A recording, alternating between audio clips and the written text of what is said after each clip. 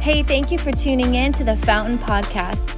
We pray that this message blesses you and helps you to see Jesus clearly, love him deeply, and follow him wholeheartedly.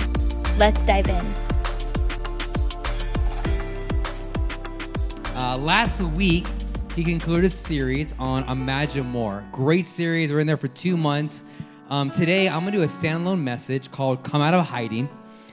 Now, I'm sure I wasn't the only kid that did this growing up, where I would go to bed, put my sheets on, but it wasn't nighttime.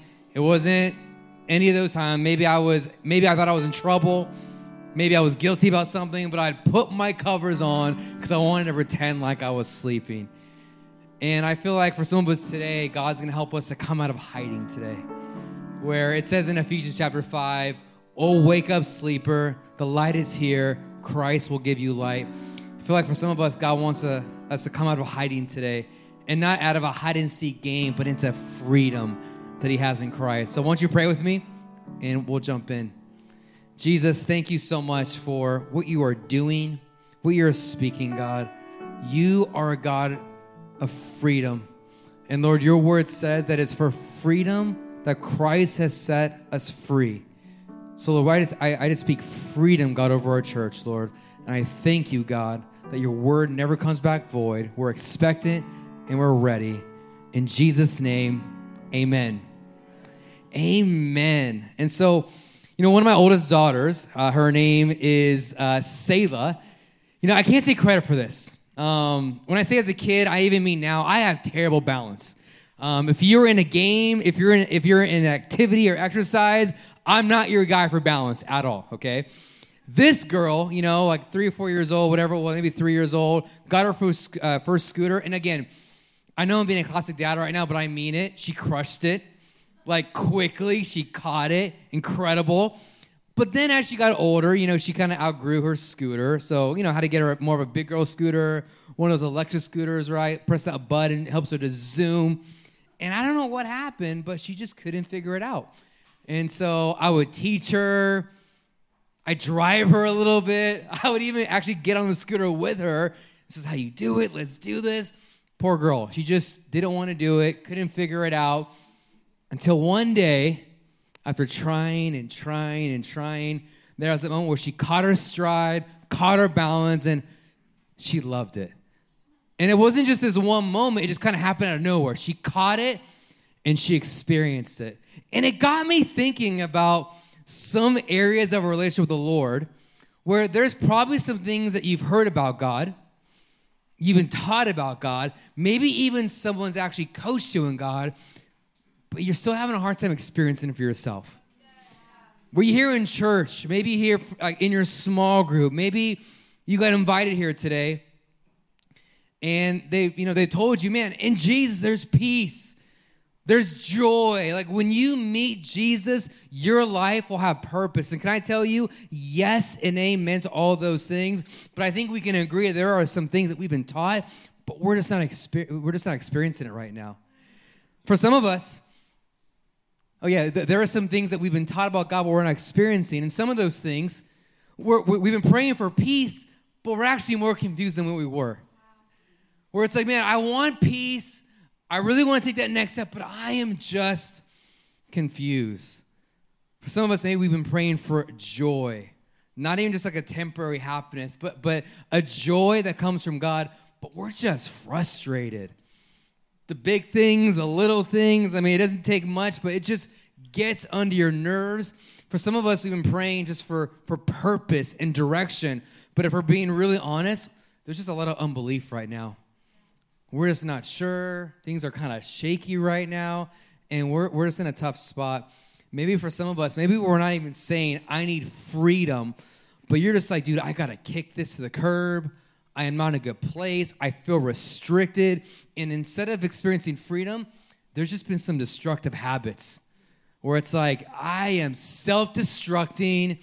It's almost like I'm watching a movie right now, and I'm the character that's going downhill, but I can't stop it. It's just not going well. I want to take us, if I can, to Ephesians chapter 1. You guys can turn your Bibles if you want. Ephesians chapter 1.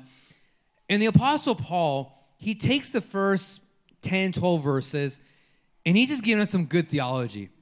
And if you notice something about Paul, a lot in his letters, before he'll tell us what to do, he'll tell us who God is first. Before he'll tell us this is a good thing to do, be patient, be kind, he'll tell us who he is, and then he'll tell us who we are in Jesus. And here's why. Because God's about the heart. Before he doesn't want to change our behavior, but he starts with the heart. So Paul's telling us in Ephesians chapter 1, guys, here's what God has done. You're forgiven. You're redeemed. You're chosen in Christ. You're a child of God. You have the Holy Spirit living inside of you, which is a deposit that you belong to him forever. So he's just teaching them good theology and things they need to know. But we pick up in chapter 1, verse 16, where Paul says this, I've not stopped thanking God for you. I pray for you constantly, asking God, the glorious Father of our Lord Jesus Christ, to give you spiritual wisdom and insight so that you might grow in your knowledge of God. That word insight, other translations say the word revelation. The things that have been hidden from you have been made known. That before you couldn't see, but now you can see right now. And if you really think about this text, it's kind of perplexing. It's almost like, when someone's telling you something over and over again, and you're like, why are you telling me this? They're telling you because they're trying to point something out to you. And Paul's doing that same thing, where I'm giving you a lot of information right now. You're forgiven, you're redeemed, you're chosen, you're all these things, but what I'm still praying for is for spiritual wisdom and insight. Why? That you might grow in your knowledge of God. What Paul is praying is that we would go from a place of learning about God to a place of revelation. That we wouldn't just stay stuck with things about God, facts, and even understanding, but it would move to a place of personal revelation about God. Now, I am not downplaying knowledge at all. There are things that we need to know. We need to know there are not many ways to the Father. There's only one way to the Father, and that's through Jesus.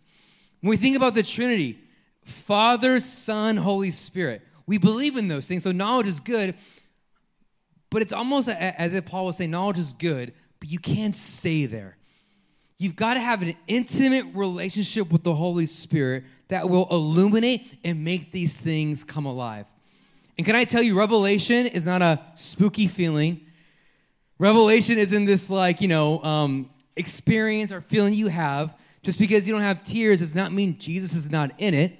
He moves through emotions, but he doesn't have to use emotions. What Paul is saying is that I want you to have wisdom and insight to what? To grow in your knowledge of God. That word knowledge, it means experience. It means intimate knowledge. My beautiful wife is sitting right there, who's 26 weeks pregnant. Let's go. And there are some things that you know about her. You see that she has blonde hair. She hates this right now, by the way. Blonde hair, blue eyes. But there are some things that only I know as her husband that is personal, that I know about her. And that's the type of language that Paul was using, is that God wants to take the things that you know about him that are true, that are real, that are in the Bible, and he wants to illuminate them to you. He wants you to go from information to revelation. I would say it this way, is that the Holy Spirit wants to give us revelation to personally apply the grace we've received in Christ. We already have it in Jesus. We've been forgiven and redeemed, all of these things, but we need the Holy Spirit to teach us how to personally apply these areas in our lives. I don't think any of you would say, I don't want any revelation today. I'm cool. I don't think any of us would say, I don't want to really know God in a deeper, more intimate way. But I think a lot of us would say, but I can't get there. I don't know how. You might even say, I feel restricted today. A couple of years ago, my neck was just messed up. So much that when I would drive, I couldn't really turn this way, which I would think it would be unsafe when you're trying to be a safe driver. And I got recommendations to go to the chiropractor, and I'm like, I don't know, man. I'm not feeling that. Seems scary. It probably didn't help when I would YouTube chiropractors, and you would see necks I would spin 30 times. It was like an exorcism. By the way, that's not an exorcism. I shouldn't have said that. But that's not an exorcism. But it was like, wow, I don't need the spin thing for 30 times. So I finally went, and he did the spin thing on me, and it worked. Like literally after one time, my range of motion went from like 30% to like 75 in one twist. And I had this thought, I've been living restricted for 1 full year, at least, and I didn't have to. That I could have been free sooner. I could have been free quicker, and I really didn't have to do anything. I just had to go and see the right person for it. I think a lot of times when it comes to things that we're not experiencing, there's many variables. So this is not a silver bullet method right now, but I'm wondering if some of the things that we're not experiencing in God isn't because God doesn't want to give it to us, but maybe there's restriction in our hearts. Maybe there's a lack of freedom that we're experiencing. When we talk about freedom, what we're talking about is Ephesians 1:18. I pray that your hearts will be flooded with light so that you can understand the confident hope he has given to those he's called, his holy people who are his rich and glorious inheritance. So Paul gives us this picture when you are walking in revelation. Again, not this spooky thing, not his feeling, but when you're intimately knowing God and knowing how to apply what he's spoken to you through the scriptures, through his spirit, what starts to happen? Light happens to your spirit. You can see again. And scripture makes it so clear that when we think of darkness, we think of sin, we think of bondage, but it's also those things that are restricting us from walking in freedom. So I want to say freedom is this. Freedom is living the way God's designed for us originally and has redeemed for us in Christ. God has a original design for our lives. He knows how he wants us to live in him. And through Jesus, we've been redeemed, but now we have to learn how to walk that out in him. You can't earn your freedom. You can't do any of those things, but you receive it in Jesus through salvation, and then you got to learn how to walk it out. So to tackle the topic of freedom is a pretty big topic, but I want to be very specific today, and I want us to talk about the subject of shame, how we can break free from the power of shame. Now, when I say that word, don't check out right now. You know, a lot of times when we hear something like this, we're like, man, that's not for me. Can I make you a promise right now? It's probably not what you think. It's not just for your neighbor sitting next to you. It's not just for the person that you're living with. It's not for the person that you've been praying for 20 years now. We all need freedom in our lives. And I'm so grateful for Pastor Jackie, who was a pioneer and a blazer to bring freedom into our church. So I'm grateful for her because I've personally been affected by her testimony, by her life. But can I tell you that freedom, especially when it comes to shame, it's a pretty universal thing. And so it might be a timely word for you. It might help you to understand things maybe from the past, but I do believe God's word never goes void. And so we're going to be talking about shame today. Now, I would love to give some context of what shame really is. I think a lot of times we can confuse it with guilt. Let me tell you what guilt is. Guilt is a response to your behavior. Now, guilt isn't good. It's not bad. It can be both. It's not one or the other. I'll give you an example. And let me preface this to say, what I'm about to tell you, it is way out of my character, okay? So when I was a lot younger, little boy, still living in Southern California, I was in the kids ministry because I was a kid, and there was a Christmas play. And again, I never do this, by the way, but we were rehearsing for a Christmas recital, something like that. I thought, man, when my friend sits down, I'm going to pull the chair. Why wouldn't I do that, right? What's the worst that can happen? He's going to fall on his butt, no big deal. It just so happened that one time I pull his chair out, his head has hit a very random part of the chair. He gets a mini concussion. One of your pastors gets kicked out of the Christmas recital. I felt guilty. I felt guilty that day. And I should have, because that was the wrong thing to do. And so guilt isn't a bad thing, but guilt will either lead to two responses. Guilt can lead to an unhealthy condemnation or a healthy conviction. This is very important to understand. Is that guilt, it can lead to an unhealthy condemnation. Condemnation being that There's no way for you to be redeemed. There's no way for you to be forgiven. What's done is done, and the sentence is out, the verdict is out, and you are just far from God. That's just what it is.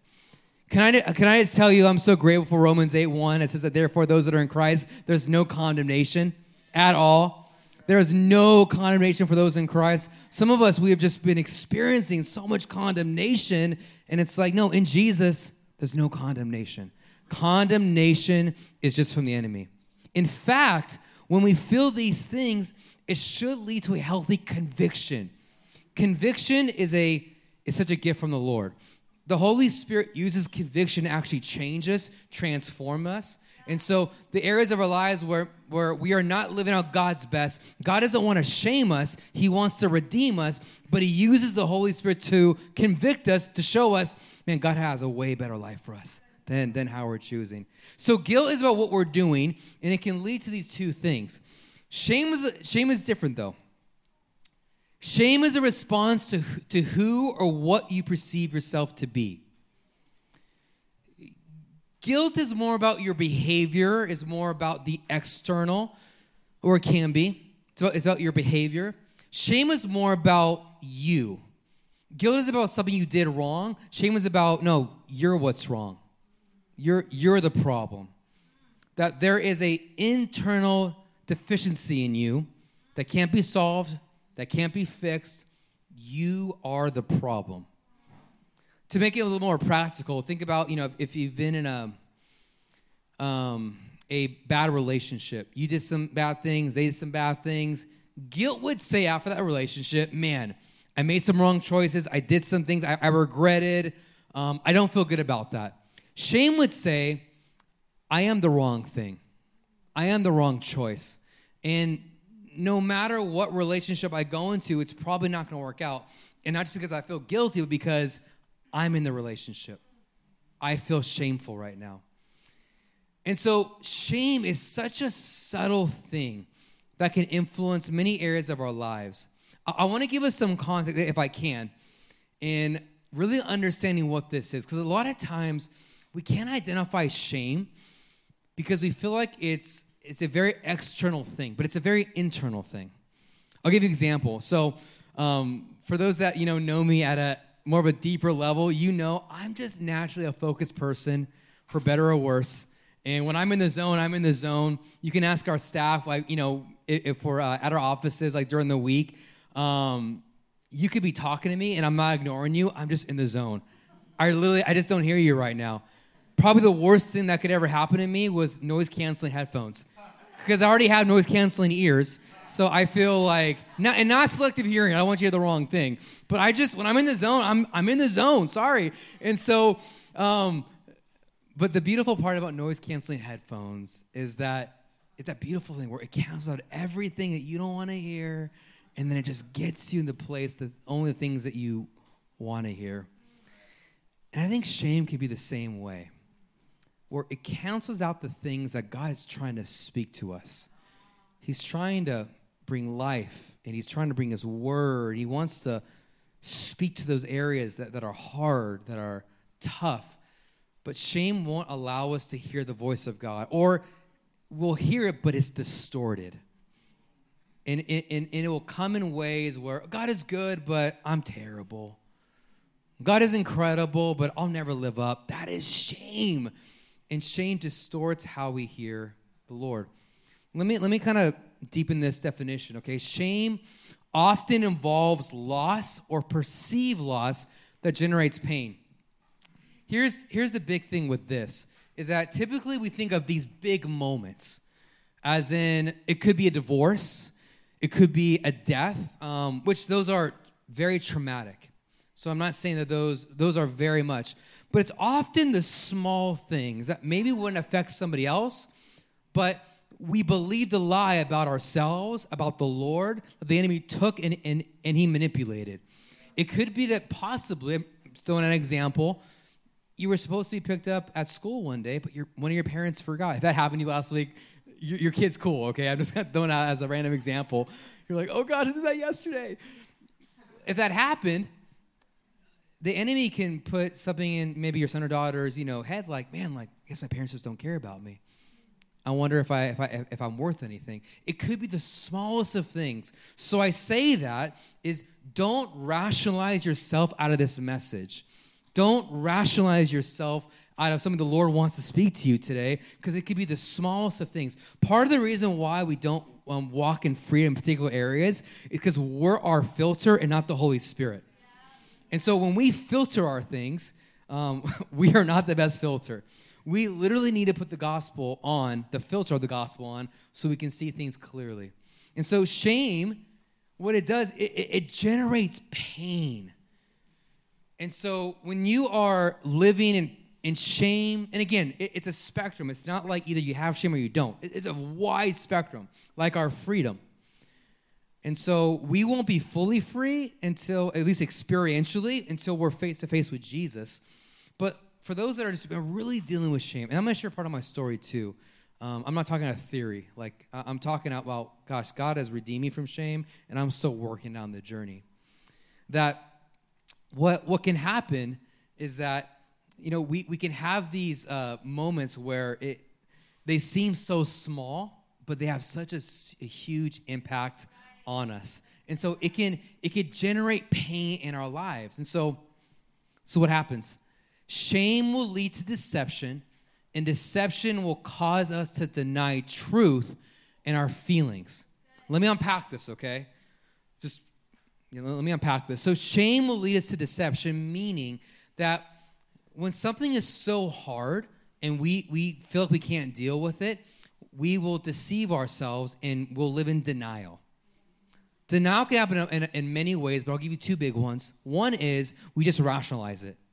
It's not a big deal, super hard, like what's happened at home, what's happened with myself, what happened, it's fine. And we just we just rationalize it.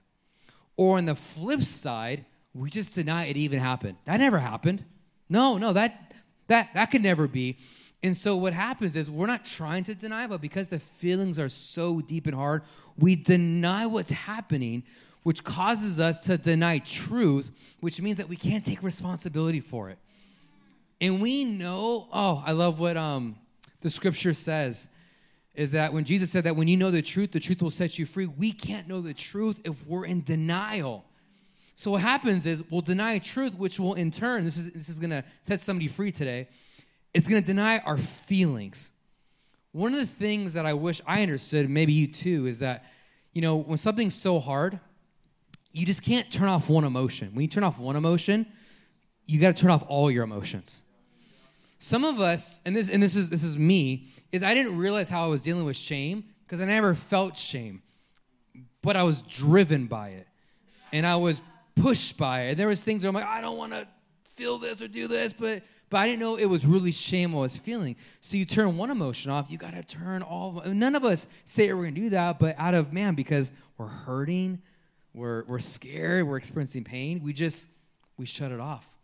But what happens is then God can't come be the source and actually alleviate that pain. And so what happens is it leads to deception, it causes us to deny truth, and then we step down our feelings, and then we will do whatever it takes not to tap into that shame. I didn't realize until, growing up and maturing more and going to counseling, Christ-centered counseling, that there was actually more than four emotions. Did you guys know that? I thought, I could be happy and sad, and is hungry an emotion? Because I had that emotion a lot. And that's pretty much all I felt. But then I realized, have you guys seen, I forgot to put it up here, but have you guys seen those feelings wheels? Okay, thank you. Made me feel better. Okay. So you start with happy, sad. Oh, sad goes into shame. Oh, shame goes into embarrassed. I'm not just having a bad day, I'm feeling embarrassed. And that's been so helpful for me with the Holy Spirit. God, what am I feeling right now? Just kind of give you a little bit more personal on mine, is that I would feel things, I would feel things, but I wouldn't know what they meant. I get annoyed, frustrated about it, so then I would just move on. But the problem was, the thing that I was feeling, that didn't move on. I did, but that didn't, and then it would manifest. And so when it comes with shame, we just can't say, or even our freedom, well, I just don't feel this way or that way. You got to allow Jesus to be your filter and the Holy Spirit. And so we got to be careful when we turn one emotion off, we turn them all up. And so what I want to do is I want to take us through part of the story of Genesis. Speaking of original design, I want to take us back to the beginning and how we see the four universal emotions of how shame goes through, okay? So, I'll let out the big secret. Shame, hiding, fear, and blame, okay? We are going somewhere, okay? And it's going to get happier, I promise. But this is really important because God wants to bring freedom, but we got to be able to tap in those things that are a little bit hard, okay? So Genesis chapter 3, verse 6. Again, give some context. The Lord's given Adam and Eve everything they could ever want, including himself, which is the best part. We told them, here's the one tree you can't eat. They ate it. We know that. And here's the result. Verse 6. The woman was convinced. She saw the tree was beautiful and its fruit looked delicious, and she wanted the wisdom it would give her. So she took some of the fruit and ate it. Then she gave some to her husband who was with her, and he ate it too. At that moment, their eyes were opened, and they suddenly felt shame at their nakedness. So they sewed up fig leaves together to cover themselves. What we see in this passage is the first act of religion, meaning that Adam and Eve, they sin, right? That was the original sin of Adam and Eve. But the first fruit of sin was what? They suddenly felt shame. They're like, oh, I'm naked. You're naked. This shouldn't be happening right now. They felt shame. Shame is a fruit of the original sin. And this is a big deal because sin distorts how we see God, but shame distorts how we see ourselves. Meaning that the reason why Adam and Eve ate that fruit, because one, they weren't seeing God the right way. They allowed the enemy to distort how they were seeing him. Oh, God's holding back on me. God is doing this. So then that led to sin. But now shame, they looked at themselves and they felt what? They felt shame. Shame is a distortion of how we see ourselves. Let me give you an example of how subtle shame is. Where you could have told Adam and Eve right now, you guys are incomplete, you guys are missing, there's something wrong with you. And is there some truth in there? Absolutely. They're sinners. They need a Savior now. They need a perfect Savior to come and to redeem them. But does that happen on their own? No, they need a Savior. But that gap inside of them, that shame, it can be redeemed. But they do need a Savior now. So you see how shame works? It's like, man, you are incomplete, which is true without God, but it's not your life sentence at the same time. It's very subtle. So we see shame.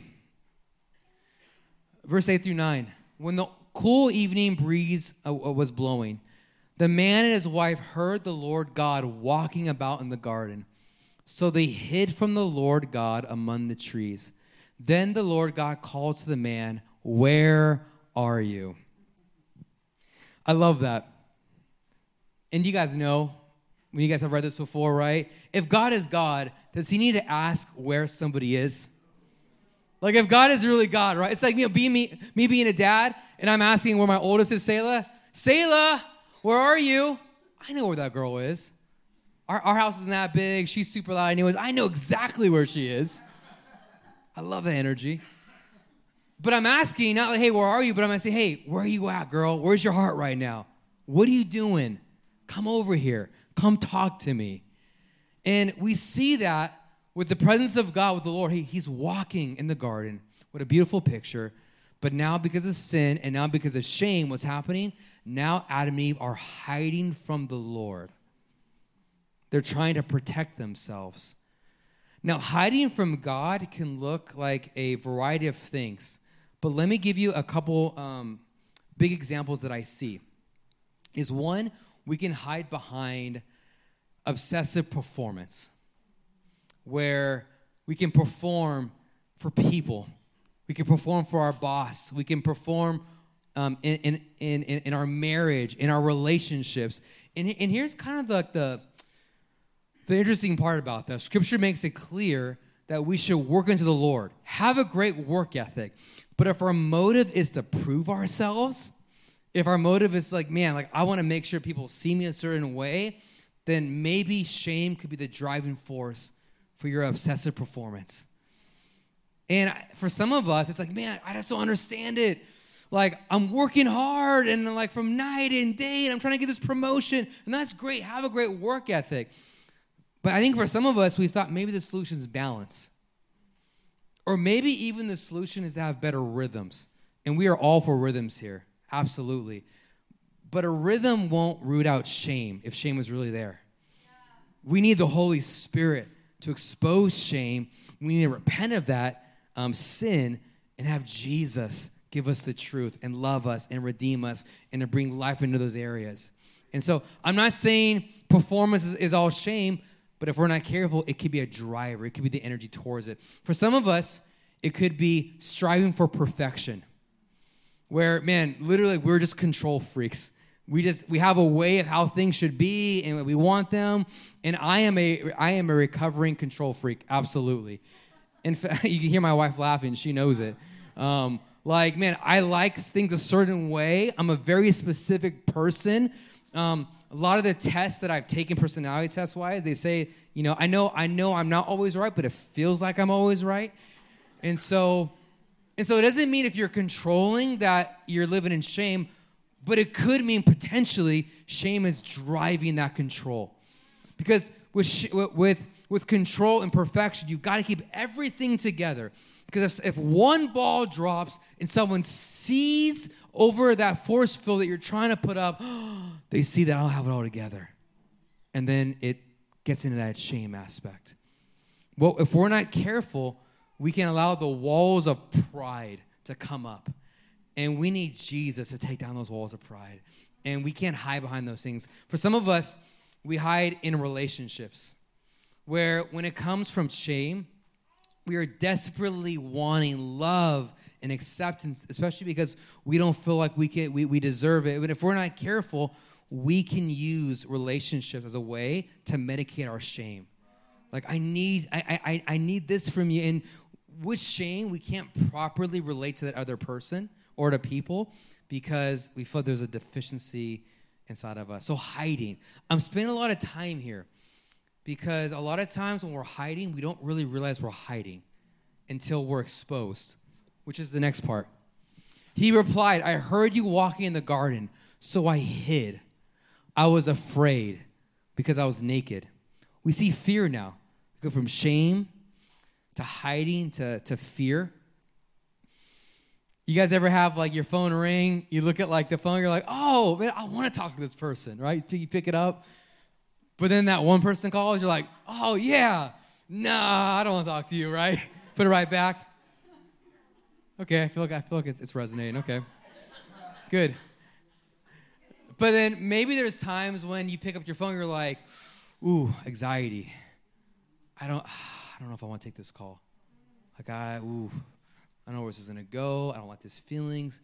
And we see that picture with Adam and Eve. It's almost as like God's calling them.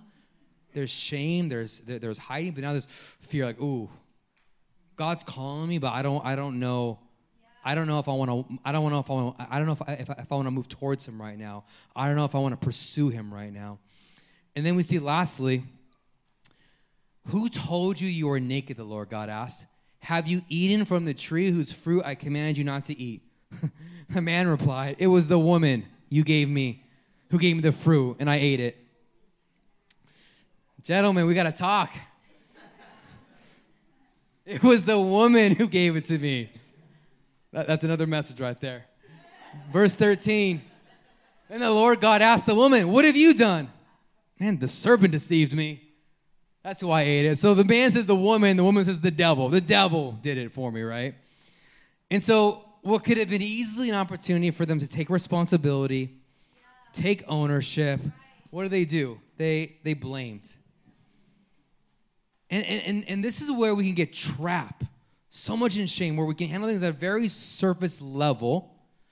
And it's like, I'm not taking ownership. I don't want to blame this person, but I feel like I want to blame this person. Really the driving force behind that blame, not all the times, but could be shame. And so without owning our own pain or situation, our problems can never be resolved, and we are unable to walk in freedom. Think if I were to go to your house today and I were to put 20 huge, obnoxious rocks in your front lawn. And you're like, well, I like that Chris guy, but he's a little off. And I'm not sure why he did that. And you're right, you're not in denial. That would be off, if I were to do that. But you would have probably either two choices. Still think that I'm off, but actually get the equipment and move those rocks somewhere else where you wanted them. Or just get rid of them. Or, hey, make some money. Marketplace, let's go. Or you could just be like, that's annoying, that's frustrating. Deny the rocks are even there and just keep living with those rocks there your whole life. And that's the same thing with freedom, is that whether things have been done to you or things that you've done to yourself, we got to take responsibility for. And often shame I feel like it's getting worse than it's getting better, because we have to press into feelings that we haven't been wanting to feel for a very long time. But let me encourage you right now, is that Jesus wants to redeem us from our shame, and that we don't have to live in that place. Is that through truth and through the gospel and through us actually giving Jesus access, he can redeem those spots. And I want to give a little more personal story from me. So I've shared this before, but let me share parts of it again. So, growing up, I was pretty introverted. I still am. I tell people in Connect class, I am a learned extrovert. And so, and by the way, I'm going to help some introverts right now. An introvert doesn't mean you don't like people. It just means you get your energy by being by yourself. Now, if you don't like people, that's between you and Jesus. I don't know what to tell you there. Okay, that is a freedom issue. But I get my energy by being by myself, and I unashamedly look forward to it. And so, but growing up, I just thought, man, I'm just shy. I'm just quiet. I would have a hard time looking people in the eyes when I would talk to them. Ordering food was like asking me to jump off a cliff. I'm like, I'm just not going to eat. I'm going to purposely fast because I'm not going to order food right now.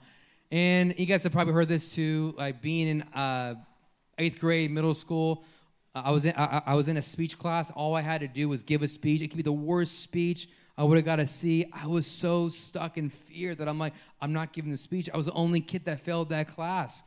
And so growing up, there was some untangling that had to be done. There was, okay, yes, this is your personality. God's wired you this way. That's okay. We have to untangle that. There's some parts that, man, there could have been some learned skills where I thank God for my dad, because he forced me at 14 to get a job at a grocery store. Being a bagger, you had to talk to everybody. So like some of it was personality, some of it was learned skills, but I didn't really I didn't have the language to actually understand that it was actually shame that was making me reject myself before others would reject me. Wow. I would just put myself down. No, they're not going to see me this way. But here's the part, is I would never think that, but it was that overwhelming sense of the feeling and the drivenness that shame does. And one of the worst things could have happened to me growing up and then becoming an adult was there were some things I realized I was actually decent in, that I was good in. And people started praising me for it.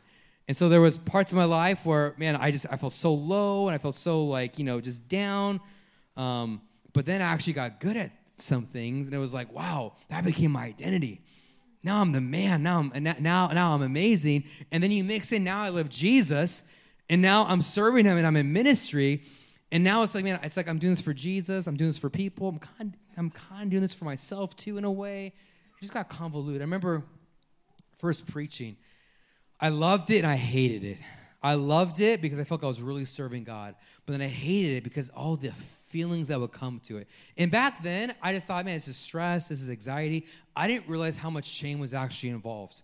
Where, man, when I I don't even know what this means, but when I preached a good sermon, I felt like the man. Let's go. Like, I'm a gift from heaven. You're welcome. But then I would preach, again, I don't know what this means, a bad message, and I'd feel like garbage. And I would be in the dumps in my heart for like a week, and it was like, it just wasn't healthy at all. And since then, I've been able to receive language for it, words, truth, and kind of understanding that. But this was years ago when I was youth pastor prior to Fountain. And I remember I was going up to a winter retreat for our youth. And I was sick to my stomach. I was so excited, full of faith. But I was also like, oh, gosh, like, here we go again. I can't do this. This is terrible. Like, what if I bomb it? It's all my fault. All these things, right? Terrible things to think. And I just remember the Lord just speaking to me. And I was really pressing. I was praying. I remember the Lord, and he spoke this to me. This was like, 15 years ago. And I still pray this. I actually pray this today still. Is that, God, I don't want to prove myself, but I just want to pour myself out. That when you're dealing with shame, everything is a test of your worth. Everything is a test of your value. And so I'm like, God, like for this retreat, I'm not here to prove myself. I know who I am in you. I know what you see in me. I know who you are. I'm just here to pour myself out, give myself away. This is why I'm here. And I got to tell you, like, that is part of the solution when it comes to shame, is that you're not there to prove yourself, because God has proven himself to you in Jesus.